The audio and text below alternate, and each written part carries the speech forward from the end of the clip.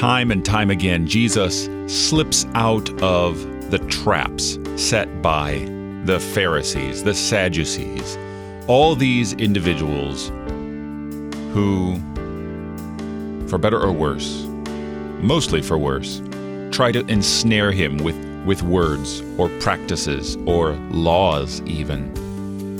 And every time they are frustrated. So also with this woman caught in adultery. Jesus refuses to pass sentence on her. He refuses to begin stoning her. He does not condemn her. Although perhaps he does acknowledge her sin.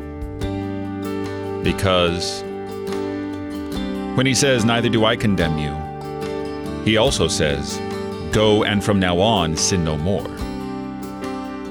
We have to call a sin in order for it to be forgiven.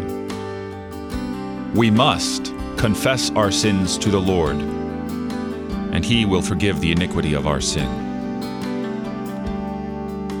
However, His mercy is broad and deep and covers a multitude of sins.